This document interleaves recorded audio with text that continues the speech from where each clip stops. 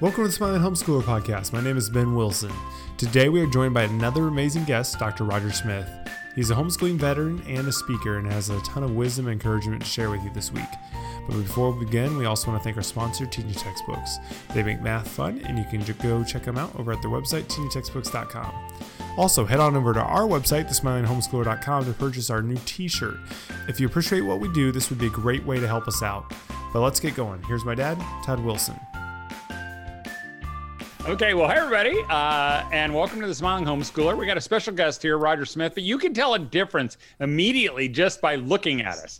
Look, he's got like this rosy color. He's got like this light shirt, and I'm wearing a coat, and it's May the 12th. And we're both, Ben and I are both pasty and not healthy looking. That's because it's still cold here in Northern Indiana, but it's going to get better. And our guest, Roger, is down in Louisiana. But Roger, why don't you let everybody know who you are? Tell us a little about yourself and your family. Well, we are from Louisiana. We're native Louisianians. And I'm going to try not to drawl today so that you can understand me.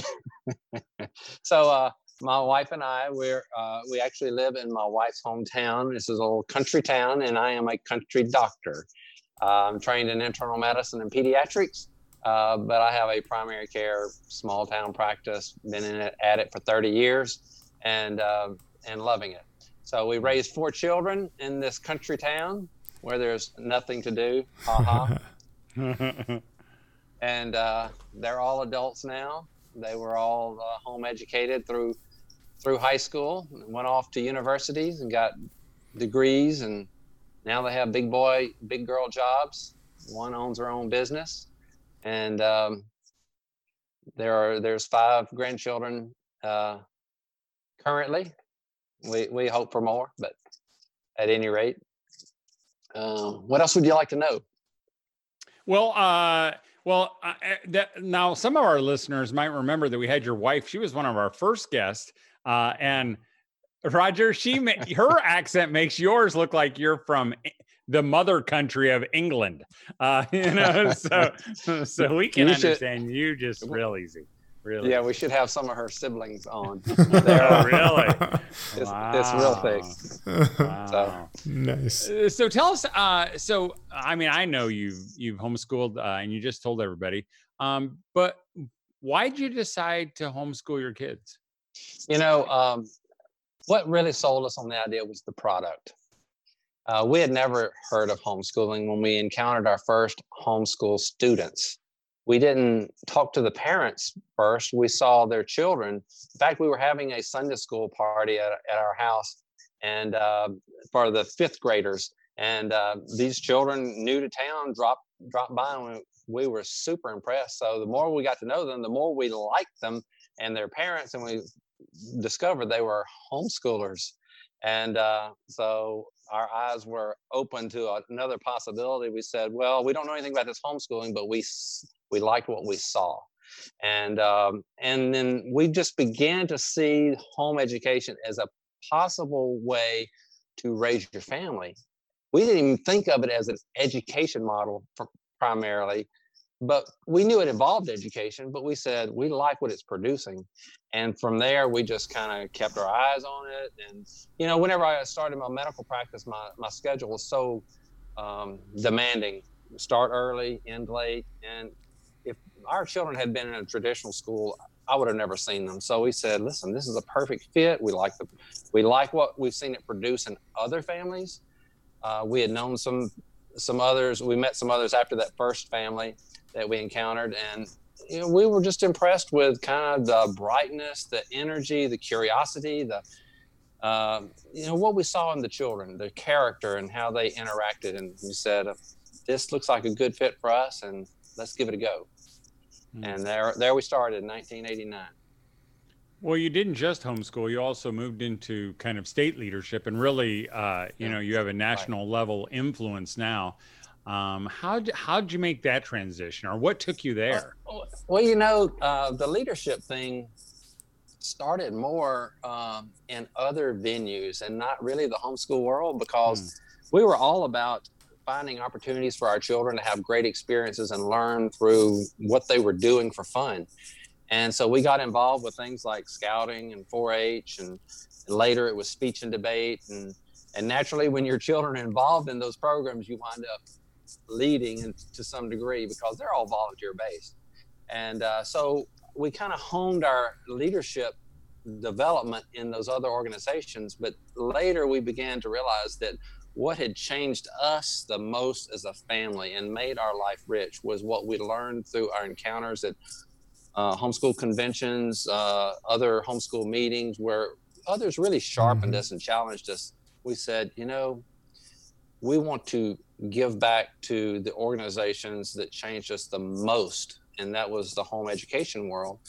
And so we started at the local level, taking some leadership roles there, and before long we were getting to know the state people, and then we got involved at the state level, and then we started rubbing shoulders with national folks through our state training events, and next thing you know, there we are leading at the national level. And it kind of seems like it was an accident. It wasn't something we pursued. It's almost something that pursued us. So, well, it's a very cool thing to be, because we see Roger and his wife Jan everywhere. We were on a cruise this past winter, and we had the amazing time with them and some other folks, and it was just, they're just a breath of fresh air in the homeschool circles. Actually, hold on. Before you switch in, hey, Roger, I think your mic is scraping on your collar. So would you maybe be able to pull it out slightly? I think that's what it was. Okay. Yep, that's what it was. Okay. Cool. Perfect. Okay. Sorry. Go ahead, Dad. Okay. Well, the reason we're having Roger on is because we both spoke on an online event in Nova Scotia this past week. And I can't believe any of them could understand you guys over there. We had to use a little sign language. That's right. The universal an interpreter. Every other, at the end of every sentence. But I was intrigued by the title of one of your workshops. I wasn't able to listen to it because I had trouble. I was trying to. I just couldn't listen to it. And I'm going to butcher the title, but basically it was like how to do high school a non-traditional way. So tell us, Roger, what's that all about? Well, it all surrounds our number 3 child. Number 1 was the perfect student. He read early. It was easy. Our number 2 followed right in his footsteps, and they were kind of almost in a race, it seemed like. And we were great homeschool parents. We had this down. We thought everybody should do this. And then our number 3 child comes into the picture, and he didn't fit the mold. And he had things that made us reevaluate. Were we doing things? Did we know what we were doing first? And 2, were we doing things right? And so, he started out early. His name is Rodney. And early in life, he had some hearing problems because of infections, and he had to have ear surgery. And we thought, well, maybe that's affecting him. And then, he didn't really seem to like the teacher-student role. You'd ask him, what color is this? And he would always say the wrong thing. And you knew he was doing it on purpose. Yeah. And it was one of those things where he was just trying to upset the apple cart, and we were upset. And if we hadn't had the success of the first 2, we might have thought, we can't do this homeschool thing. We just give up. We don't know how to do this. But we knew that we had a degree of success, and yet he was different. And we realized that he was seeing things, his mode of evaluating the world was different. And he actually has some visual things where we had his eyesight tested. It wasn't an eyesight thing. It was more of a visual processing thing. We didn't know what was going on. We were trying to sort it out. But it forced us to evaluate everything we were doing and realize that, there's not an exact right way for every child. there might be a right way for this child. And that's what we had to figure out. And it forced us to learn some non-traditional ways, because he was a late reader. And if we tried to force him to read on the same schedule that everyone else read, he was becoming more and more angry, frustrated. He would, make us mad. So we said, okay, we got to do something different. And it led us to a non-traditional way. Okay, while you adjust your mic one more time there, Roger. I'm going to pull it out. Because I can remember your wife Jan talking about that, and really she was doubting everything. I mean, she just pretty much, the way she tells it, like she blamed herself. She thought, I don't know what I'm doing. I'm not capable. So what took you to that? What took you to that point where you said, okay, let's try something different, as opposed to let's let somebody else worry about it? Well, it may be part of our makeup. We are always ones that are looking for opportunity, looking to overcome a challenge. We don't back up very much. And so I guess the message in this that I want people to hear is that if you are experiencing a lot of frustration with your child in this homeschooling, you need to change something and find a way that's going to work. And I guess we're just ignorant enough to keep going and say, okay, well, let's try something different. We would learn from different people. And so we settled on, we actually came into the knowledge of delight directed learning. I think it's got a different name now, but it's the concept of finding what your child is interested in and pursue that as the main thrust of the education. And when we began to say, okay, we don't need to make this curriculum fit our child. There might not be a curriculum that is written for our child, but our child is able to learn. We knew he was smart. Oh, yeah. We knew he was talented. We recognized strengths, and all the world would have pointed out his weaknesses. All the labels we put on kids are about their deficits, attention deficit, and sensory deficit disorder, but every deficit, if there is such, is matched up with a strength. And we began to look for what are his strengths, what does he do well, what are his interests, what drives him, what are his passions. And it helped us to come up with an approach that was good for him. And what we did with him is not what someone else should do for their child, but the process of getting to what to do for your child is what I would advocate. So it sounds like it was really more of a mindset shift for you than just changing him to fit, fit whatever your ideal was. Yeah. And was there it was 100% about us adjusting. Totally. Was there anything you can think of that, really like was those aha moments or anything with him that you just found was, a really major shift that you guys had to do day to day? Anything that, jumps to mind? Yeah. The first thing that came to mind whenever I was making little notes preparing for this was we got away from books. Say that one more time. Say that one more time, Roger. We moved away from books. Wow. He was having trouble reading, and the schools and the specialists out there, they want to do more and more of the thing you have trouble with. And he could not process visually the print on the page. So, and there was a developmental thing. He can read now, and he loves to read. But if we had forced it, the thing that was most painful, we spent the most time on, he would have hated life. He would have hated us. He would have hated learning. But so we moved away from books. We watched videos, geography videos, science videos, anything cultural, anything of interest. School became a visual, smorgasbord. And not that we had no books, but it wasn't primarily books. It was primarily other things. And of course he had other experiences and things, but we had to, for a period of time, help him to get over the fear and the pain of books. And So I actually there was have a time when.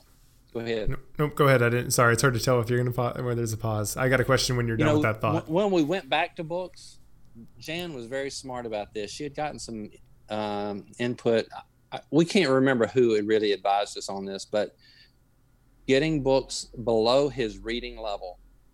The content was good, but the way with which it was written probably 2 grades below his comfortable reading level, because we wanted him to overcome the fear of reading, because we don't do things that we're not good at. We just don't. We avoid those. And so we got it down to where he could be successful. And as his skill grew, then the book's complexity grew, and they moved from picture books to, more words and less pictures, and now he's an avid reader. That's awesome. Mindy here had a question. She said, how did the siblings deal with him being taught differently? Did that factor in anything at all? Well, they dealt with him every day on just relationship. I mean, they knew he was different, but he played. They did things together. One thing we majored on in our home was love, and it was more about the relationships than about the information that they were gaining, because they can learn the rest of their lives, but nobody's going to really train them how to get along. So we focused primarily on relationship, resolving conflict, having fun together, loving one another. And so they understood his scenario, so to speak. And the older two, they took off. They started doing their own thing. They would fly together, so to speak, at their pace, and they didn't care. It didn't bother them, I don't think, in the least. Nice. I was trying to get feedback from my wife over there across the room to see if she would give a different answer. But really, I don't remember it being a problem with the others. Real quickly, I want to thank our sponsor, Teaching Textbooks.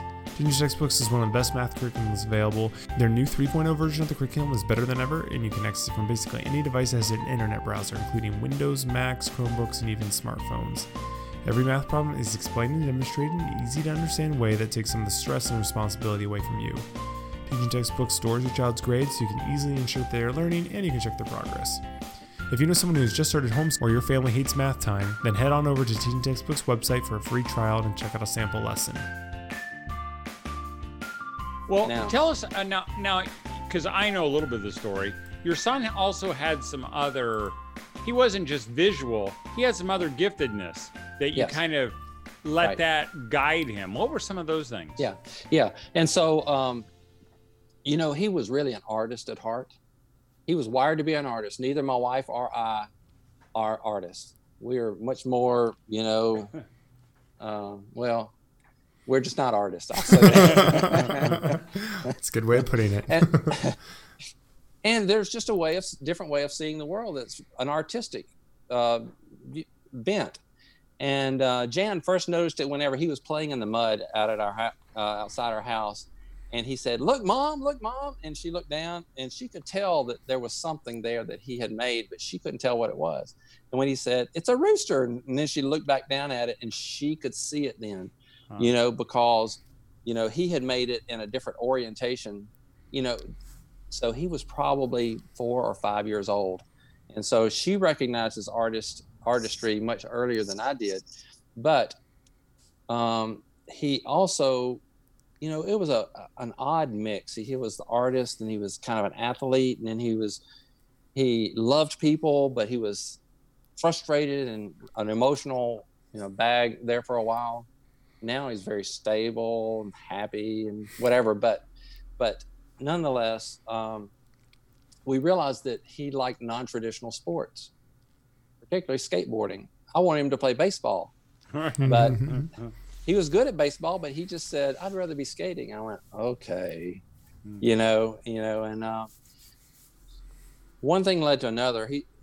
Skateboarders, they want to jump over stuff. They want to have obstacles, but in our country town, there is no such thing. We're lucky to find a patch of concrete, And so he started making his own ramps, and my wife was brave enough to let him. So he started jumping over stuff. I mean, it was just unbelievable. So she said, you got to do this right. And she called the local drafting instructor at the technical college and got him to tutor him on making his plans for all of his ramps in a structurally sound way. Next thing you know, he was selling these ramps. He had a business. He named it Rod's Ramps, and he became well known in the area for making skateboard ramps. And so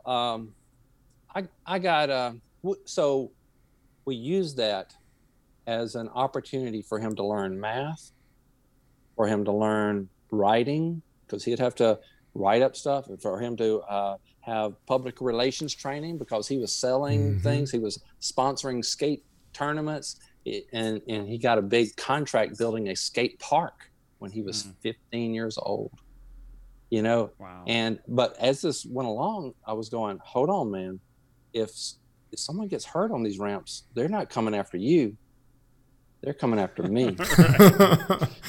I said, we got to separate here. Okay. I've got to protect myself from you. And so it happened when he was about 13 that he formed a corporation, Rod's Ramps LLC. And, so at 13 and 14, he was the CEO of a company. And, so that was school. He was learning business. He was learning art. He was learning construction. He was learning sales. He was learning, cost projections and all this stuff. And we just learned it as we went along. We go, okay, how much should you sell that ramp for? So we go, okay, how much did it cost for the plywood and for this and this, and we would sit down and do the math together. And so that's non-traditional approach to math, but he learned math through that. And now he's a numbers guy. He's in sales. And, but he didn't have a math textbook. He along the way he did, but it wasn't our primary way of learning. It was non-traditional what we did. And you really, because I've seen some parents that will they like the idea of what you're saying, Roger, and they'll say, oh, okay, my son or daughter, they have this bent, but then they still try to schoolify it, don't they? I mean, they say, okay, let's make a flow chart, or let's turn it into and I'm going to guess that you just helped him be what he was made to be. And he had to learn along the way. That's right. I had to discover who he was and help him realize it.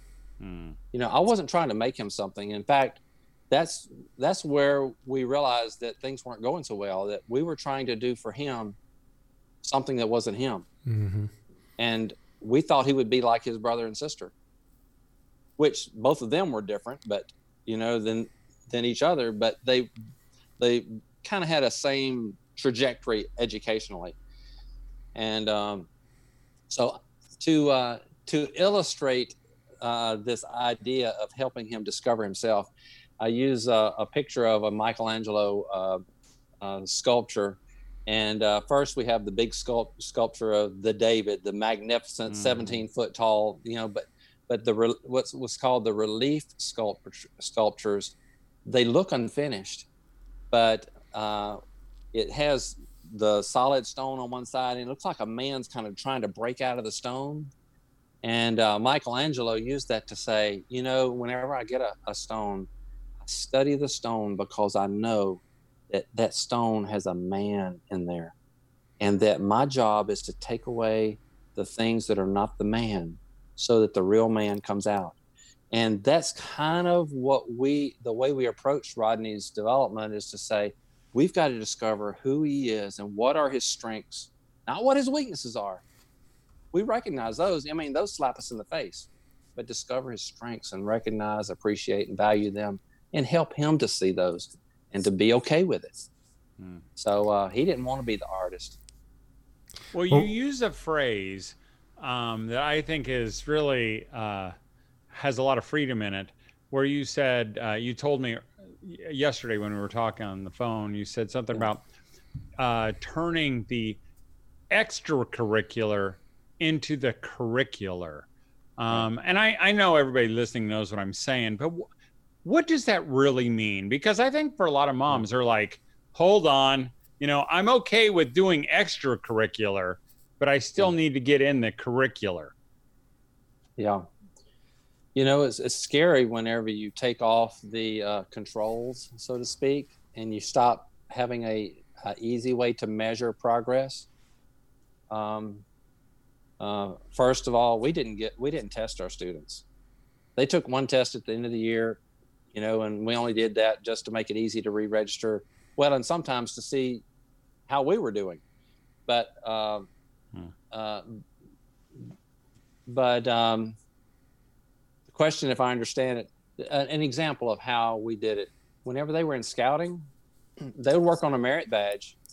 And if they spent most of their time really understanding first aid or, I don't know, life-saving or whatever the thing was, the merit badge, that was the curriculum for the day. And if they learned that well and they understood it, bingo, but it's not on a test somewhere. And you can't put it in a portfolio and say, they got the prize for whatever, But Scouting is a great organization for that. There's Trail Life now. We used 4-H and they had great prizes.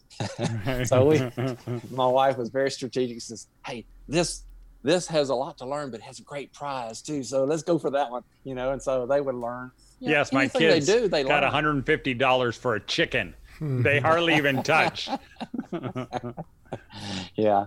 So there are organizations out there, and we use their programs because they would have built-in incentives for the kids, and we wouldn't have to cajole them. They'd say, well, you want to win that prize? It's got a trip. It's a trip or something. And you go, okay, yeah, that's a good idea. Let's be the best. And so they pursued being the best, and we didn't have to crack the whip so much. Speech and debate was another one. They loved that. It's not for everybody, but it worked well for us for writing and reading and studying, research and stuff like that. Well, we're getting close to our time limit here, but real quick, I just want to, if there's a mom listening to this who maybe she has has one of these children that's, learning a little bit different, or has knows a friend who has a child like that, what's a great way that she can encourage others to homeschool non-traditionally, whether in her own life or maybe, someone near her that she can impart some wisdom into? The mom that has a child that doesn't fit the traditional mold, the first thing is you got to love them thoroughly and accept them wholly and appreciate their strengths. That is number one, because without that, if you don't feel good about them, they're not going to feel good about themselves, and they're not going to learn. They're going to be resistant to everything if they don't feel good about me, and they don't think you feel good about me.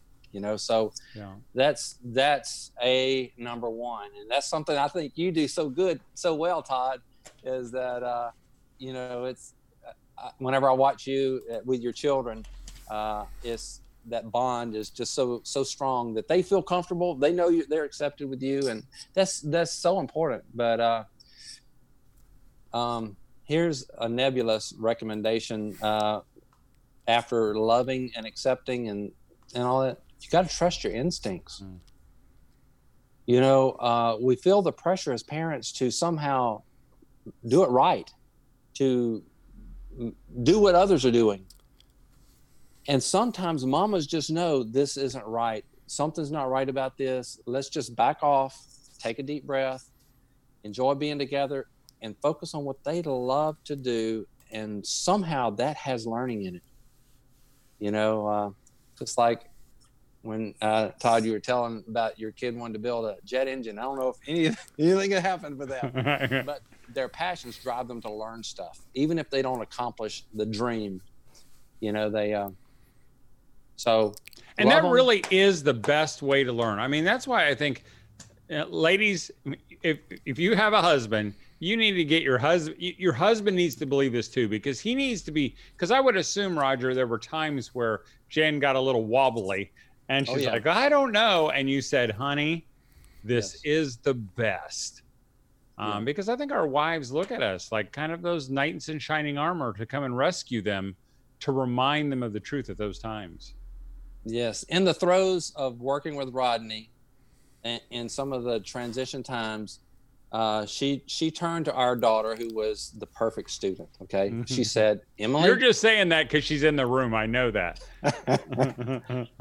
She's hearing it. Okay. But at any rate, so she turned to Emily and said, Emily, when you have children and you're homeschooling them, make sure you don't have a gun in the house.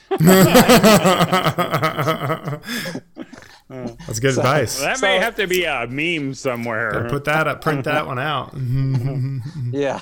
So that just says that it gets intense at times. So it's not all perfect. You know, it turned out well for us, but there were bad days. And but there were more good days than there were bad days.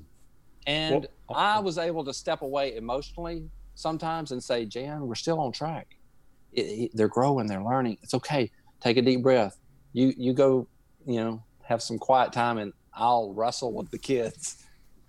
Well, hey, we are down to our last couple minutes here. And before I let you have kind of a closing comment, Roger, I know you have some videos, Parenting Matters Now. They can find Roger Smith on Facebook, and really some very encouraging videos. They're short, but power-packed. If they wanted to continue this conversation or get a hold of you, what's the best way to get a hold of you? Yeah, through messaging me on the Facebook page, the Parenting Matters Now. That's probably the easiest way. I'll be on the lookout for that, and would welcome conversation or chat or messaging. And so, that's the best way for now. Okay, your closing comment to all the moms listening, your 1 minute or 30 seconds of wisdom. My favorite quote fits here, and it's from William Yates, and it says, education is not merely the filling of a pail, but rather the lighting of a fire.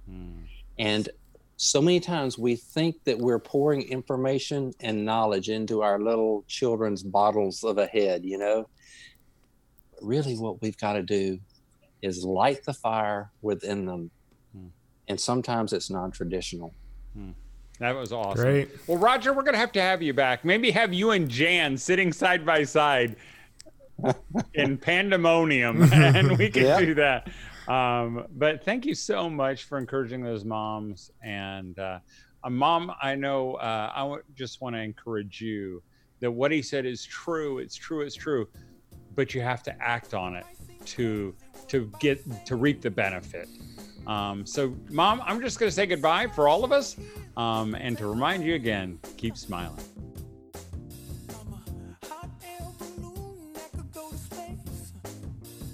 Hopefully you enjoyed this episode of the Smiling Homeschooler Podcast as much as we did. Roger had some incredible advice, and we hope it helps you in your homeschooling. I also want to say thank you to Teaching Textbooks for sponsoring the Smiling Homeschooler. They make math fun, and you can check out their website over at teachingtextbooks.com. Also, if you'd like to message us somewhere on Facebook, please do so. We always read those and try to respond, and maybe we'd even answer your question on our podcast. Also, you can sign up for more weekly encouragement over at our website for our weekly email list. Have a great week, and as always, keep smiling.